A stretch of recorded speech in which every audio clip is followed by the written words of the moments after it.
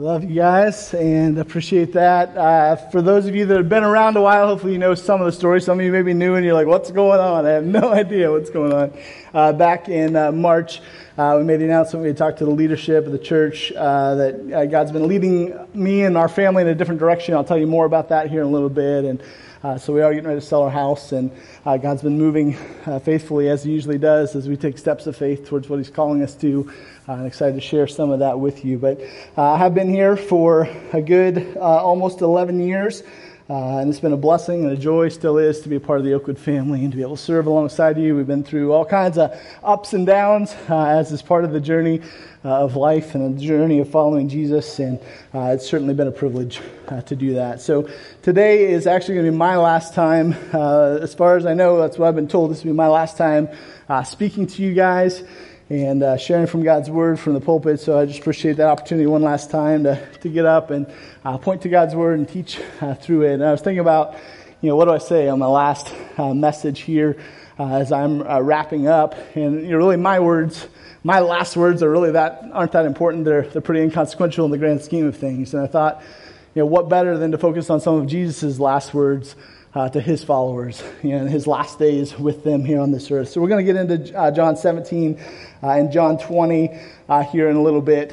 So if you want to turn there on a gadget or a Bible, you can look there, and we'll get into that in a little while. So I do want to welcome those that slipped in late. Again, I'm Shane, and one of the pastors. We have two of our other pastors that are gone out of town for some rest and relaxation. If you're joining in online, I appreciate you guys connecting that way. If you're at a campsite or away traveling for the weekend, thanks for jumping in to connect and worship with your church family this weekend.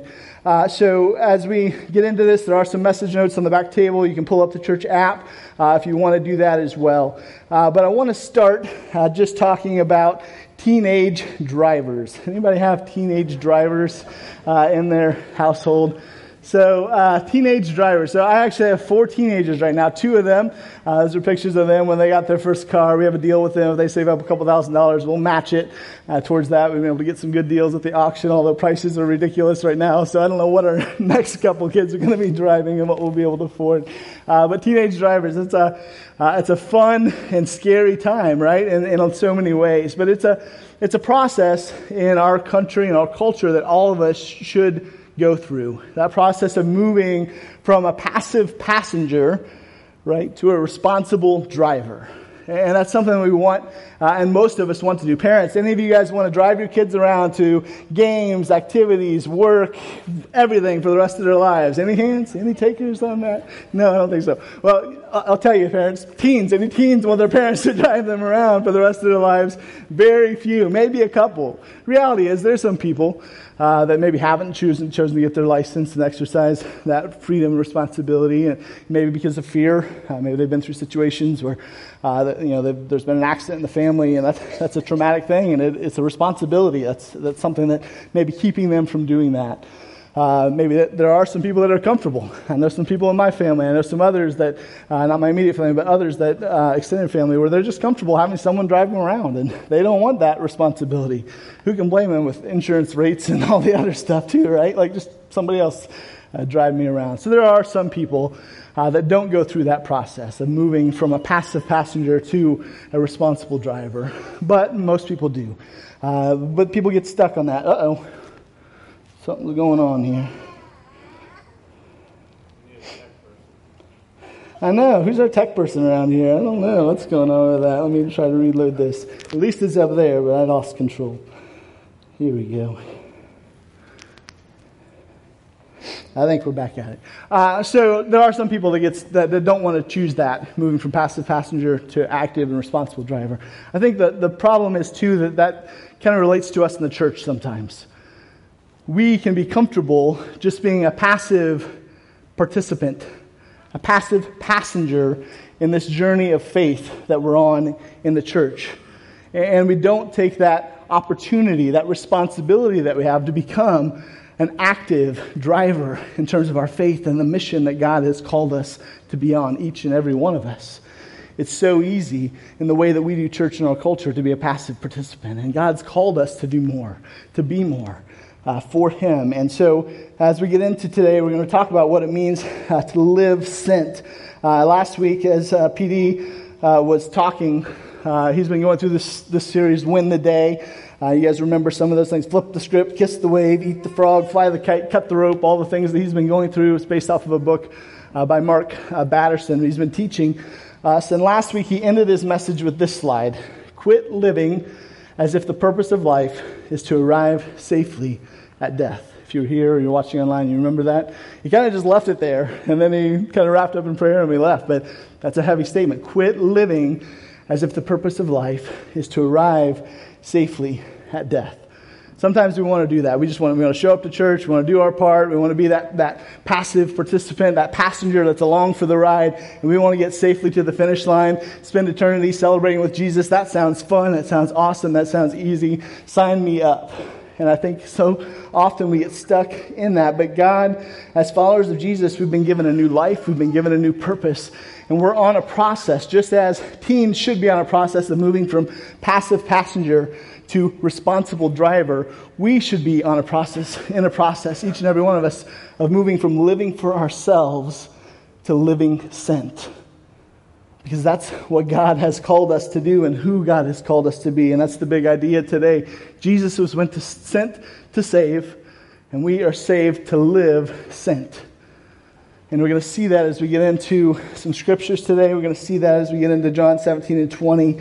And I'm excited just to point us to that and point to some of Jesus' last words to his followers as we get going. So we're going to start off just looking at that simple thing. As Jesus was sent to save. Mind-blowing truth for people who have heard that many times in their lives, right? Jesus was sent to save. It's true, and that's the mission that he came on. Jesus was sent for a mission. And most of you probably know John 3:16. For God so loved the world. If you know it, say it along with me. For God so loved the world that he gave his one and only Son, that whoever believes in him should not perish but have everlasting life. But you go on to verse 17, and it says, for God did not send his Son into the world to condemn the world, but to save the world. Right? That is the mission that God sent his Son. He was sent with a purpose.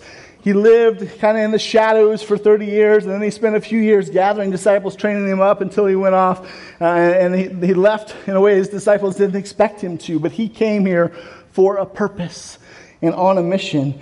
There's a lot of passages throughout the Gospels where Jesus explicitly said, I came for this reason, or the Son of Man came for this reason. He was very explicit about some of the purposes. I have on the scripture in my office, John 10. I came that I may have life and have it to the full. The idea of Jesus coming to give us abundant life.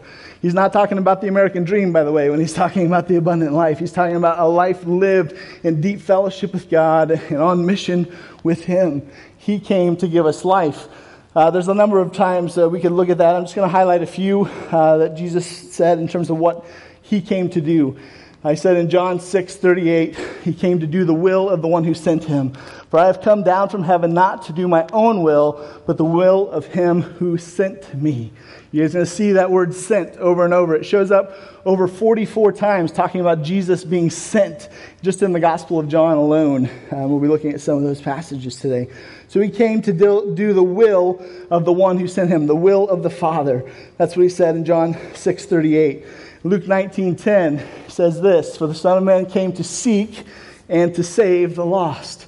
That was his mission. That was his express purpose and intent coming into this world, to seek and to save the lost. You see him doing that over and over. That picture of Zacchaeus always comes to my mind. This guy that was diminutive in stature, right? And despised by all the people because he was a crook. Pete was talking about him, I think, a couple of weeks ago, that idea. Short guy had to climb up in a tree to even see what was going on. Most of the time people would have passed by and not even recognized him. And no one would have wanted to fellowship with him or spend time with him either because he was a crook and everybody hated him. Jesus sought him out. And he went to his home and he brought salvation to his house that day. Changed his life. He sought him out, brought salvation, changed his life. And from there, Jesus did that over and over. He came to seek and to save the lost. And in Mark 10:45, it says, for even the Son of Man came not to be served, but to serve and to give his life as a ransom for many. Jesus came to serve and to sacrifice his life. That's the mission in a nutshell that Jesus came intentionally into this world for. He knew that we were a people without hope apart from his sacrifice, his blood being poured out to bring forgiveness to us. We'd had all kinds of opportunities to earn that on ourselves and obey the law and earn righteousness, but God knew from the beginning that wasn't going to work out. None of us are perfect. We're only righteous because of Jesus' righteousness, his blood poured out on our behalf to forgive our sins and to put his righteousness on us. He's given us that new life, that new hope, and that new purpose. So Jesus was very clear when he came into this world. He came with a mission. It wasn't haphazard. It wasn't just to check out how things were going down here and to give us some inspiring life principles. It was to save us who were lost and without hope on a dying ship that was sinking apart from his work on the cross to bring us back into a saving relationship with God. He came with that purpose, and he left us with that same purpose. And that's what I want to look at today. I just want to spend some time reading through John 17 and a chunk of John chapter 20, and we'll make some comments as we go through this. These are from Jesus' last times with his disciples. If you have a Bible, I encourage you to look around. I think it'll be up on the screen. I'm reading from the ESV today. But John 17 is when Jesus in his last time gathering with his disciples before his arrest and his death and resurrection. And this is what he prays for them. Feel free to shout out "sent" every time we come across that word in this chapter. John 17. When Jesus had spoken these words, he lifted up his eyes to heaven and said, "Father, the hour has come. Glorify your Son, that the Son may glorify you, since you have given him authority over all flesh to give eternal life to all who you have given him. And this is eternal life, that they know you, the only true God, and Jesus Christ, whom you have sent. I glorified you on earth, having accomplished the work that you gave me to do. And now, Father, glorify me in your own presence with the glory that I had with you before the world existed. I have manifested your name to the people whom you gave me out of the world. Yours they were, and you gave them to me, and they have kept your word. Now they know that everything you have given me is from you. For I have given them the words that you gave me, and they have received them, and have come to know in truth that I came from you, and they have believed that you sent me. I am praying for them, and I am praying not for the world, but for those whom you have given me, for they are yours. All mine are yours, and all yours are mine, and I am glorified in them. And I am no longer in the world, but they are in the world, and I am coming to you. Holy Father, keep them in your name, which you have given me, that they may be one even as we are one. While I was with them, I kept them in your name, which you have given me. I have guarded them, and not one of them has been lost, except the son of destruction, that the scripture might be fulfilled. But now I am coming to you, and these things I speak in the world, that they may have my joy fulfilled in themselves. I have given them your word, and the world hated them, because they are not of the world, just as I am not of the world. I do not ask that you take them out of the world, but that you keep them from the evil one. They are not of the world, just as I am not of the world. Sanctify them in the truth. Your word is truth. As you sent me into the world, so I have sent them into the world. And for their sake I consecrate myself, that they also may be sanctified in truth. I do not ask only for these, but also for those who will believe in me through their word, that they may all be one, just as you, Father, are in me, and I in you, that they also may be in us. Why? So that the world may believe that you have sent me. The glory you have given me, I have given to them, that they may be one even as we are one. I and them, and you and me, that they may become perfectly one, so that the world may know that you sent me and have loved them, even as you loved me. Father, I desire that they also, whom you have given me, may be with me where I am, to see my glory, that you have given me because you have loved me before the foundation of the world. O righteous Father, even though the world does not know you, I know you, and I know that you have sent me. I made known to them your name, and I will continue to make it known, and that the that the love with which you have loved me may be in them and I in them. And we'll pick up chapter 20 here in just a little bit. This is Jesus' prayer right before he's betrayed, arrested, crucified, and then the resurrection happens. This is his final word. This is his final push to emphasize. He's been trying to tell them over long that he came for a purpose and he was going to die, and they couldn't get it. But he's trying to emphasize over and over. He came on a mission. He was sent on a mission. And he came to save us, but not just for that end. He wants us to continue. He's calling us to continue that mission. Just as he came into this world living, sent by the Father to show God's love and to bring salvation to those that would hear and respond and repent and turn back to God. He's sending us into the world to continue that mission each and every day. So from there he goes on, the arrest, the betrayal, the crucifixion happens, and then the resurrection. We'll pick it back up shortly after that. He appears in the garden at the tomb, but we'll pick it up in chapter 20 when he really appears to the gathering of the disciples for the first time, from what we can tell. So in chapter 20, verse 19, so on the evening of that day, the first day of the week, the doors being locked where the disciples were for fear of the Jews. So they're in this house locked up, afraid for their own lives because they just saw their leader get killed. And so they're behind locked door. And it says, Jesus came and stood among them and said to them, "Peace be with you." Yeah, he better say that first, since he just walked through the walls or walked through locked doors, like that song we were just singing, "Peace be with you." I think that's an important thing to lead with when you just showed up in the midst of a locked room. And the disciples are like, "What's going on," right? "Peace be with you." When he had said this, he showed them his hands and his side. Then the disciples were glad when they saw the Lord. And Jesus said to them again, "Peace be with you." And what's the very next thing he says?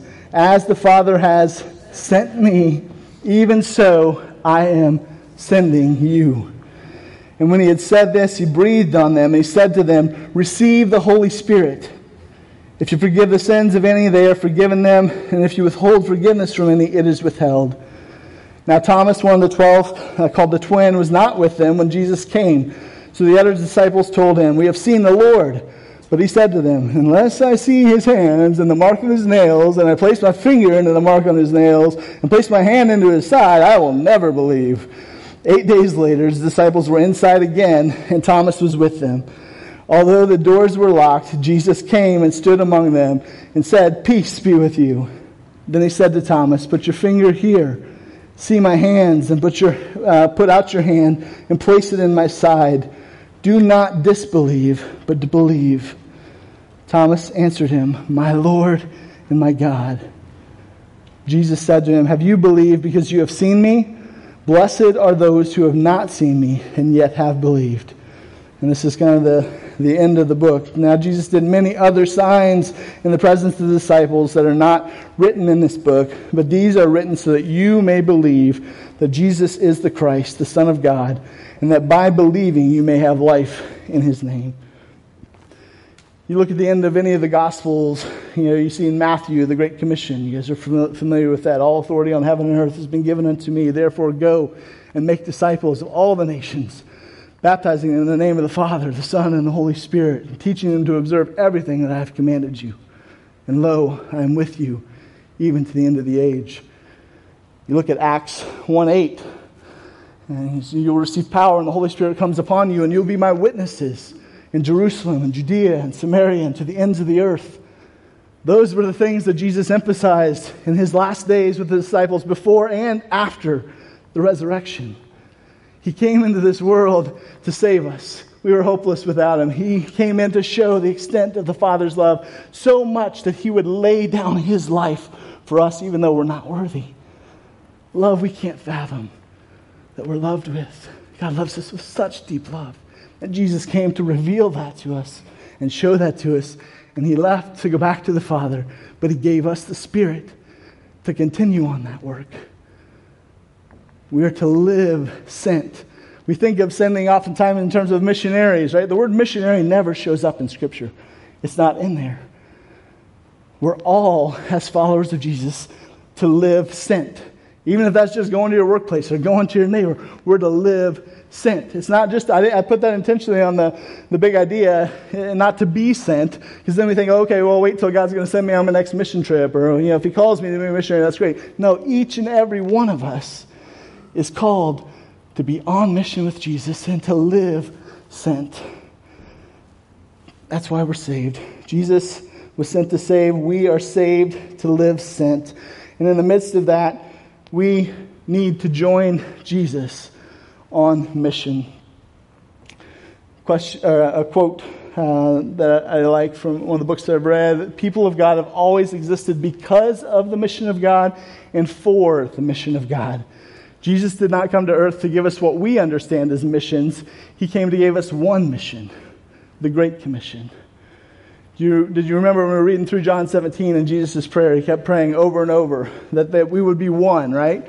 That his disciples would be one, that all of us that believed in him through the message of the disciples, years and years later, that we would all be one, so that the world would know that God sent his Son into the world.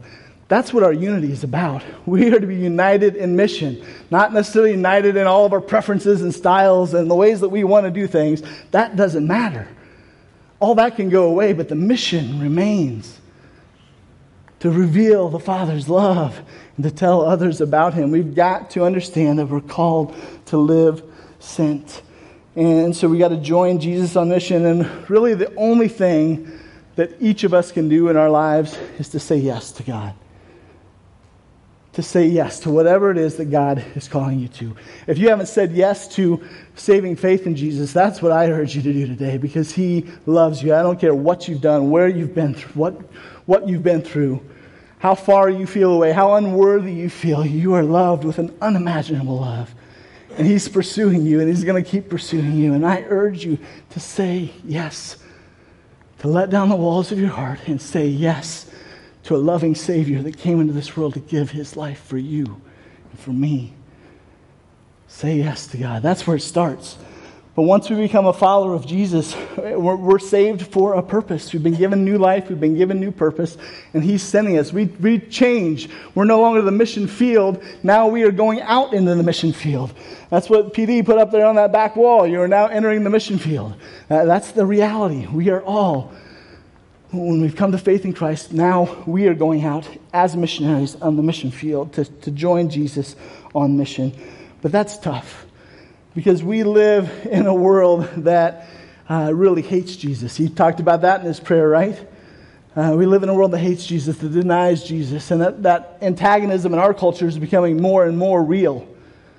We used to live in a culture that was kind of more aligned with some of our Christian faith and values, and it was a little bit easier to do that. But more and more we live in a post-Christian society that denies Jesus being God and that wants to marginalize him and the message of the church. And they're fine if we gather in our little private, cells to worship and do our own thing, but they want nothing to do with it.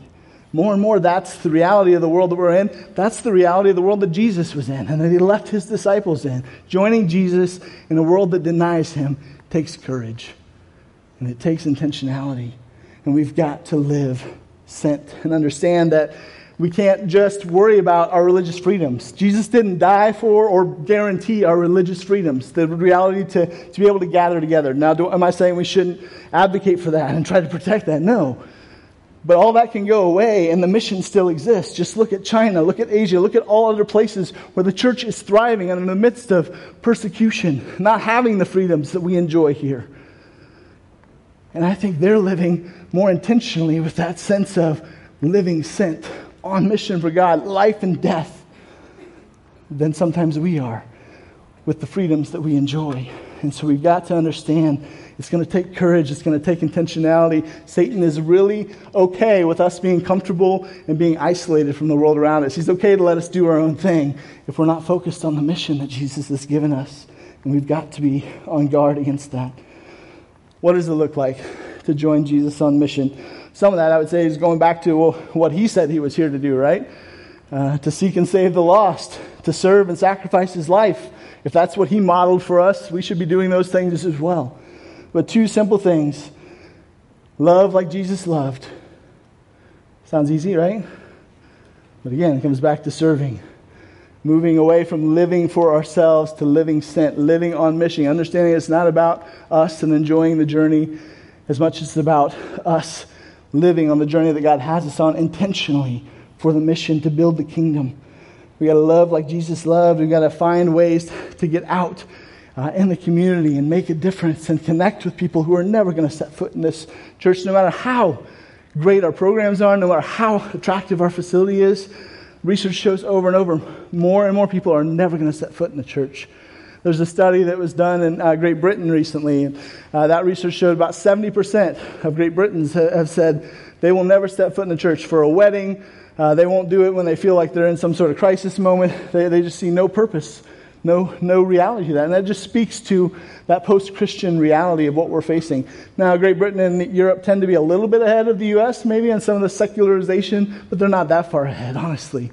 And I think in our world, if we expect that people are going to show up because we invite them to our attractive facilities and our attractive programs and things like that, we're going to be damning a lot of people to hell because they're never going to come set foot here. We've got to be on mission when we go out in the community, looking for ways to love them where they're at and bring the good news of the gospel to them. We've got to love like Jesus loved, and we've got to tell people about Jesus. Those two things seem so simple, right? Research shows that about 90% of evangelical Christians have never shared the good news of the gospel with anyone outside of their family. In the U.S., 90% of evangelical Christians have never shared the good news of the gospel with someone outside of their family. Sometimes that's because we're scared. Sometimes that's because we're so busy in our insulated Christian cultures that we're not engaged with people and building relationships with people where we can share the good news in a way that seems genuine and loving. I'm not trying to guilt people. I'm just trying to focus on what Jesus' last words are. There's an urgency to the mission that he has given us to, and we're to live for that each and every day, no matter where we're at. And so that is my charge to us as individuals, to us as the church. Our God is ascending God. He's ascending God. Almost every time you look at a conversation he had with someone in Scripture, he's given them a mission to go somewhere or do something. That's the reality. And he's wanting to speak to us through his Spirit and send us on mission each and every day too, if we're open and willing to listen. With the gospel comes responsibility, just like that driver's license bears some responsibility as a driver. When the gospel penetrates our hearts and grips us and we start that relationship with Jesus, it's free. There's nothing we can do to earn it. There's nothing we can do to earn the love of God and the forgiveness of God. It's a free gift. But once we have that, there's a responsibility to share that free gift with others so that they can experience the love and the forgiveness that we have too. That's what God has called us to. Matthew 4:19, follow me and I will make you fishers of men. That's what Jesus called his initial disciples to. That's what he calls you and us to as followers today. I'm not much of a fisherman.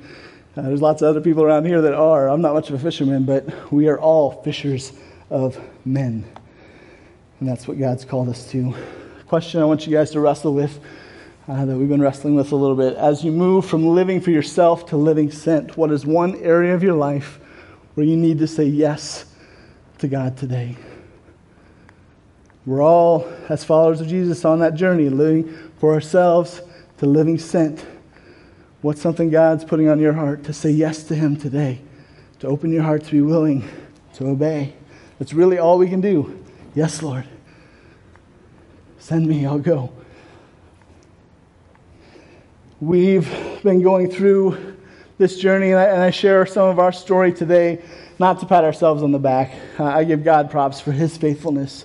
And we're slow sometimes to understand and follow through and obey his calling in our lives. But I do want to take the opportunity just to give you guys a little bit of an update on what's going on with our family and how God's been moving and leading and providing. And I'll come back and kind of wrap it up with a closing illustration too. And so for those of you who have been around for a while, I've been here 10, 11 years. Like I said, we've been through a lot together, lots of ups and downs. It's been great to be a part of the Oakwood family. No doubt, I believe that God called us here and brought us here for a purpose. And it's been a pleasure to work towards building the church and encouraging people in their faith and teaching the Word and trying to help people become disciples who can make disciples, and lots of the things that God's brought us here. But over the last few years, I've been wrestling with feeling like God's got something else. I've always kind of had a different picture of what church could look like. I've been a pastor vocationally for 18 years now. And even before I took that first job in that role, I've had some different pictures of what church could look like. And over the last few years, God just continues to prompt in my heart that He wants me to lead out in some different ways. And so that's exciting and scary, right? When you're feeling that, and then you talk to your wife, and she's like, "What?" And you have this conversation with her, and she's not quite getting that and understanding that what's that look like for our family? Like, okay, you've been doing this vocationally, that's how God's been providing for our family. How's this all going to work out? And so over the last few years, even before COVID came around, we've been wrestling with some of that. What's next? And honestly, our plan was to kind of stay here and at least through the end of our kids getting through high school. That was kind of our plan, and we like to tell God our plan sometimes, and sometimes He changes that. And so that was kind of our plan. But over the last few years, been processing, praying, have some conversations with Carrie, lots of conversations with God. COVID happened, and that launched into about 6 or 7 months that was just crazy busy. Lots of things to do and adapt and change and address, and connecting with people and working with technology. So we went through 6 or 7 really busy months with that, and just kind of had to throw ourselves into that. But then it slowed down a lot as a lot of things weren't happening. And I had 6 or 7 months to do a lot of reading and praying that I didn't usually have time to do, and just kind of look back over the journey that God's had me on the last couple of decades. And so during the midst of that, it was becoming clear to me, that my ministry here at Oakwood was coming to an end, and that He had something else, but I didn't have a clear picture of what that looked like. I knew for sure I wasn't going to be just going and looking for another job on another church staff, and that's not anything we've ever done before as a family. That's kind of different. And so lots of things were going on. And then February, March, I had to preach a couple times. And I got up that first week, preached. I think I was preaching 2 weeks back to back. I got up and preached that first week. And I got home that day. And that week, I just felt, those next couple of days, I just felt sick. I felt so sick, not of anything that was going on. It was just an internal battle. I felt like I'd been battling and needed to tell the church what was going on and the process that God had us on. And I told Carrie, and she's like, "I don't know if we're ready for this." And we spent some time talking and praying for a couple of days. And that week, I finally sat down with Jim and PD and shared with them, what God's been putting on my heart, and that I wanted to help, have a healthy transition here, and as we just continued to see what God had in store for us. And so that started there. A couple months later, I think we told the church family what was going on. We've been working a transition plan since then to slowly train others and figure out the healthiest way to hand some things off and make things as smooth as possible. But in the midst of that, I didn't have another job lined up. I didn't have, any clear answers. And so, PD's been going through this whole series, Win the Day, right? Some of his big ideas is if you want to change your life, you got to change your story. And I must take the first step of faith, and God will reveal our next. There comes a moment when you need to just take a step of faith, and then that was the whole, cut the rope one last week, right? Just cut the rope. And we feel like we've been living this message that he's been preaching for the last 6 or 8 weeks, or 6 or 8 months of our lives, just taking steps of faith. And like, all right, God, we're gonna say yes, but I don't know the place that you're taking us to. He said, that's all right, I got you, but you got to take this step. And it's not been easy. But it's been amazing to see how God has led. We've seen it happen before. And again, it's about Him and His faithfulness. When He calls us to do something, He's going to make a way. And so in the midst of all that, our plan was to start. I had started up a web design business. I wanted to get out. I'd been doing that on the side for off and on for the years. And I wanted to get out in the community. I wanted to be able to connect with people, build relationships in the community more. Serve them, find ways to get inroads for the gospel out in the community. And so I started that up. And then I was planning to do some real estate media on the side. So I invested some money in some equipment, got my drone license and all this stuff, and got ready to do some real estate media. And I was looking for maybe somebody I could do some contracting with around here to get some experience. And I learned about this company. This was in June. In the midst of all this, my wife's saying, I know God's leading us in a different direction, but I'm not 100% sure if this is just my crazy husband or if this is really God. The answer is yes. It's a little of both, right? And so doing all this stuff, I find this company called Nextdoor Photos. I'm like, well, what's Nextdoor Photos? They were looking for someone to contract with them to do real estate photo shoots and drone work. I'm like, okay, this would be good. I start looking into this company and find out they have a local ownership opportunity. So I start clicking on that. What's going on with this company? Well, it's a faith-based organization. It started up here in Michigan 7 years ago, and they are blatantly kingdom-minded in terms of the work that they're trying to do to make a difference for God's kingdom. And they have a business model that's set up where we'll be able to do business with that heart that we have to get out in the community and be a blessing and to build relationships and to serve in a local community. But it's also a business model that's set up where we will eventually build a team of photographers that'll cover the area that we're going to be going to. We'll build that team, but we'll upload our work, and then overnight, they have people right now in the Philippines and in Kenya and other places. Most of these people have been rescued out of human trafficking, and they've trained them to do the editing work. And we'll be providing work for these people, giving them a new life, an opportunity to get away from the things that they've been entrapped in for so long. And so it's business with a purpose to build God's kingdom and make a difference in people's lives locally and globally. And so we went through this process. We got on a call with them in late June, early July, and I thought, okay, well, we're moving. We're thinking about moving. All this time we've been thinking about moving to Greensboro, North Carolina. That's what God's put on my heart. My wife's like, I don't know, you don't have a job there, you just want to move there. So I get connected with this company, and we're really excited. But we live in Michigan, we'd like to move to North Carolina. They're like, well, there's no more startup opportunities in Michigan. We're saturated there. But Greensboro is one of our high priority markets to get somebody to. My wife and I already had a trip booked for October to go down to Greensboro and look for potential places to live and some of that stuff. So God's just been working in amazing ways. So we went through about a month of meetings with them. They had to kind of vet us. We had to vet them, make sure it was going to be a good fit. But these people are just godly people that love the Lord and love wanting to make a difference and build God's kingdom. And they offered us the opportunity to become local owners of Nextdoor Photos in the Greensboro area. And so we signed on to do that. But it'll be next year when we'll be starting that in 2022. And so, long story short, we've just seen God's faithfulness over and over, providing, making a way. He's been prompting and putting things on our heart to the point where I was sick. I had to just get it out. Like I'd been putting it off. We'd been hemming and hawing, but I just had to get it out. Had to tell them, in terms of obedience, this is what God's calling us to do. And just to see him come through. There's still lots of questions. There's still lots of things that could go wrong, lots to do. But God has been faithful, and we've been excited to see his power, and we're excited about this next chapter of our life. Still passionate about the church and making disciples, and believe that God's going to lead in that way in different ways, but I don't intend to vocationally be a pastor. Still be a pastor making a difference, building disciples who make disciples, but that's a whole nother story, and that's something we can talk about some other time if you want to talk to me personally. But God's faithful. What's he calling you to say yes to at this point? I'm not saying he's telling you to quit your job and go somewhere else. Maybe he is. There's a lot of people doing that during COVID. Apparently, lots of people are wanting to switch jobs, switch locations. They're rethinking life. I'm not saying just dream what you want to do. What is God calling you to do? It was inescapable that God was calling us to do something different and move in a different direction. We're excited to join him on that journey and see him continue to provide. But it hasn't all been easy. I want to just share a few things, ways that you can help with the transition. I care a ton about healthy transition. I appreciate the church being willing to do some things to help us as we get ready for moving to ways that you guys can help. I would say first thing is pray.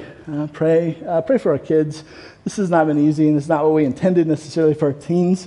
It's a difficult time to have to pick up and move when you're college age, high school age, and we totally understand that. No, it's not easy. And we want to provide all the support and encouragement that we can with them in the midst of that process. And so I ask you to pray for them, and pray for our family, and pray for us as we go through that transition, because that's really important, that we do that well and do the best we can as we continue to follow what God has. Jim talked about the workday, just a reminder, September 25th, so we'll get the times out there, but just looking for some help cleaning up the yard and getting it a little bit ready before fall. We got the plan for some other stuff to get ready and get the house for sale.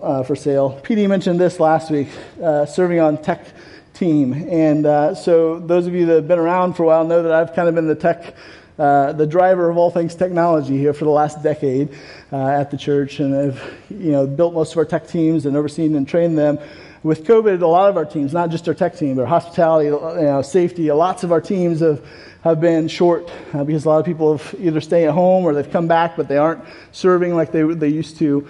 It's going to be tough, for the church to go on with some of the things, the live stream and other things that we need to be able to operate and do some of the ministries we can without some more people stepping up into that role. But we will provide training and encouragement. It's not as scary as you think. And even when things go wrong, we're a gracious place. All right, technology goes wrong. Anybody ever had technology go wrong? Okay, we all know it's sometimes it's user error, but sometimes it's just the technology, and that's okay. We'll train you, we'll equip you. We're a gracious place. But we're looking for people to help run the computers, which help run the screens up here for worship and communication during the message. We've got lots of people now. The live stream used to be just kind of, we'd have a half dozen people there who were sick or at home or traveling. Now we've got quite a few that watch and depend on that going well. And so we need some people to help run that and run the cameras that are trained and to be able to do that. Because a lot of times Ben and I will jump in and help out. And Ben's really going to need to be freed up from having to do that, and I won't be here to be able to do that after a few months. And so we need some people to step up in those ways, looking for some tech support people that could just help if something goes wrong with a printer or one of our children's ministries when they're presenting like this and they have an issue with the sound or the projection not working right. We can train people how to do all that stuff, but we need some tech servants to help in this transition as I move away. So I'll be here still for a few more months, and we're working on continuing to do some training, but I've been slowly kind of working my way out of a job, if that makes sense, and trying to train and equip others. The last thing I just want to throw out there is an option, transitional housing. We're still trying to figure out the timing in terms of when we're going to put our house up for sale. That would be probably the earliest would be October, but we're really leaning towards probably waiting till January, put it on the market there, and then I would be able to start in probably February, March, head down to North Carolina myself, start trying to get a place set up, start the business up. But we want our kids to be able to finish the school year here. We're committed to that for them and being able to have a healthy year for a lot of different reasons. And so transitional housing, we've done it before when we left the first church I served in to go help plant the church in Cincinnati for a few years. We sold our house.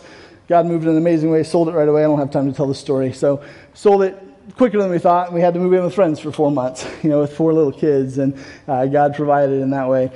We're looking at transitional housing, and that could just be renting an apartment for 5 or 6 months if we need to, but we know there's also snowbirds that may have a house that's empty, and maybe we could rent that for a period of time, for a little bit, for my wife and kids to have a place to stay.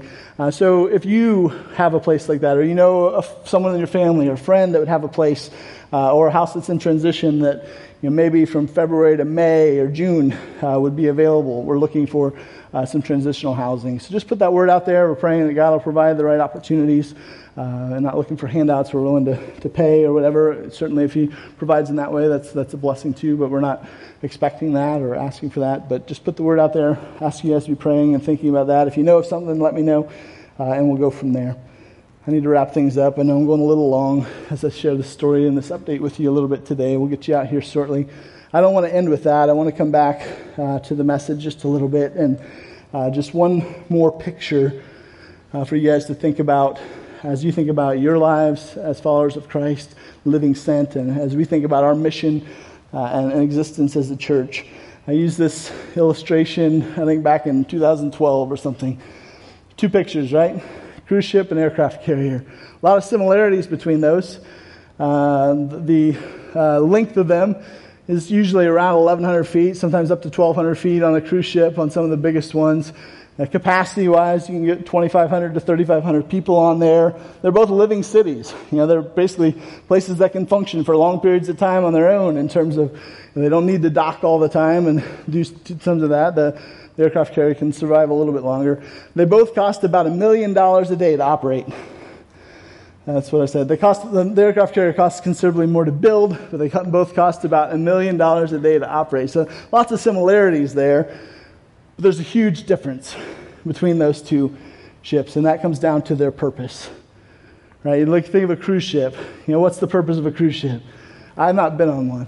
What?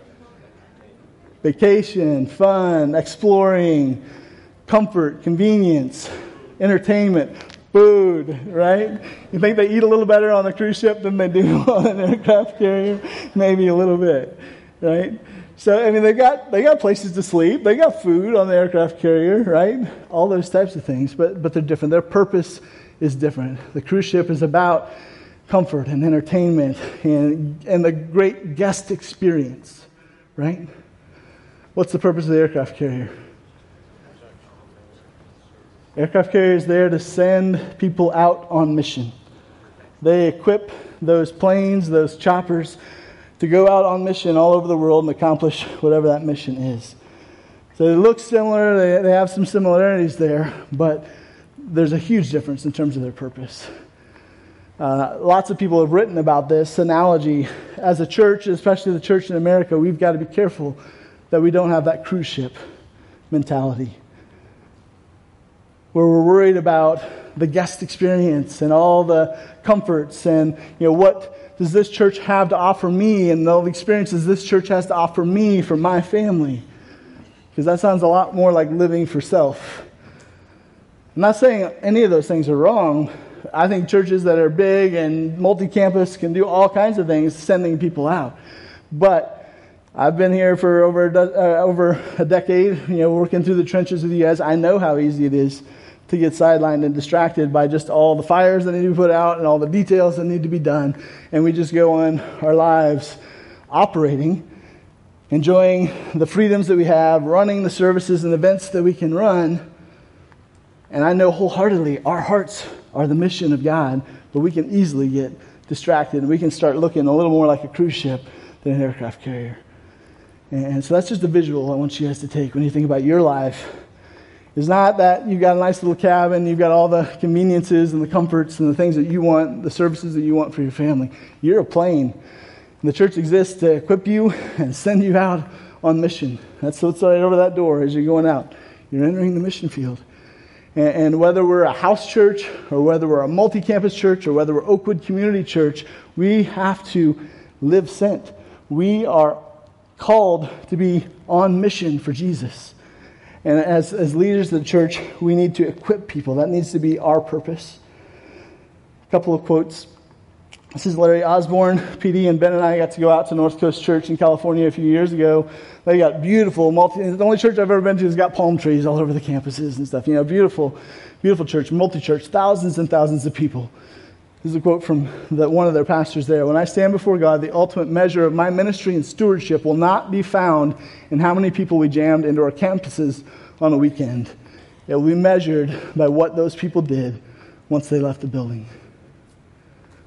For church leaders, that's what we've got to keep in mind. For us, we're not just passive passengers. We're active participants on mission with Jesus. When we go out those doors, we've got the responsibility of the gospel in our hands.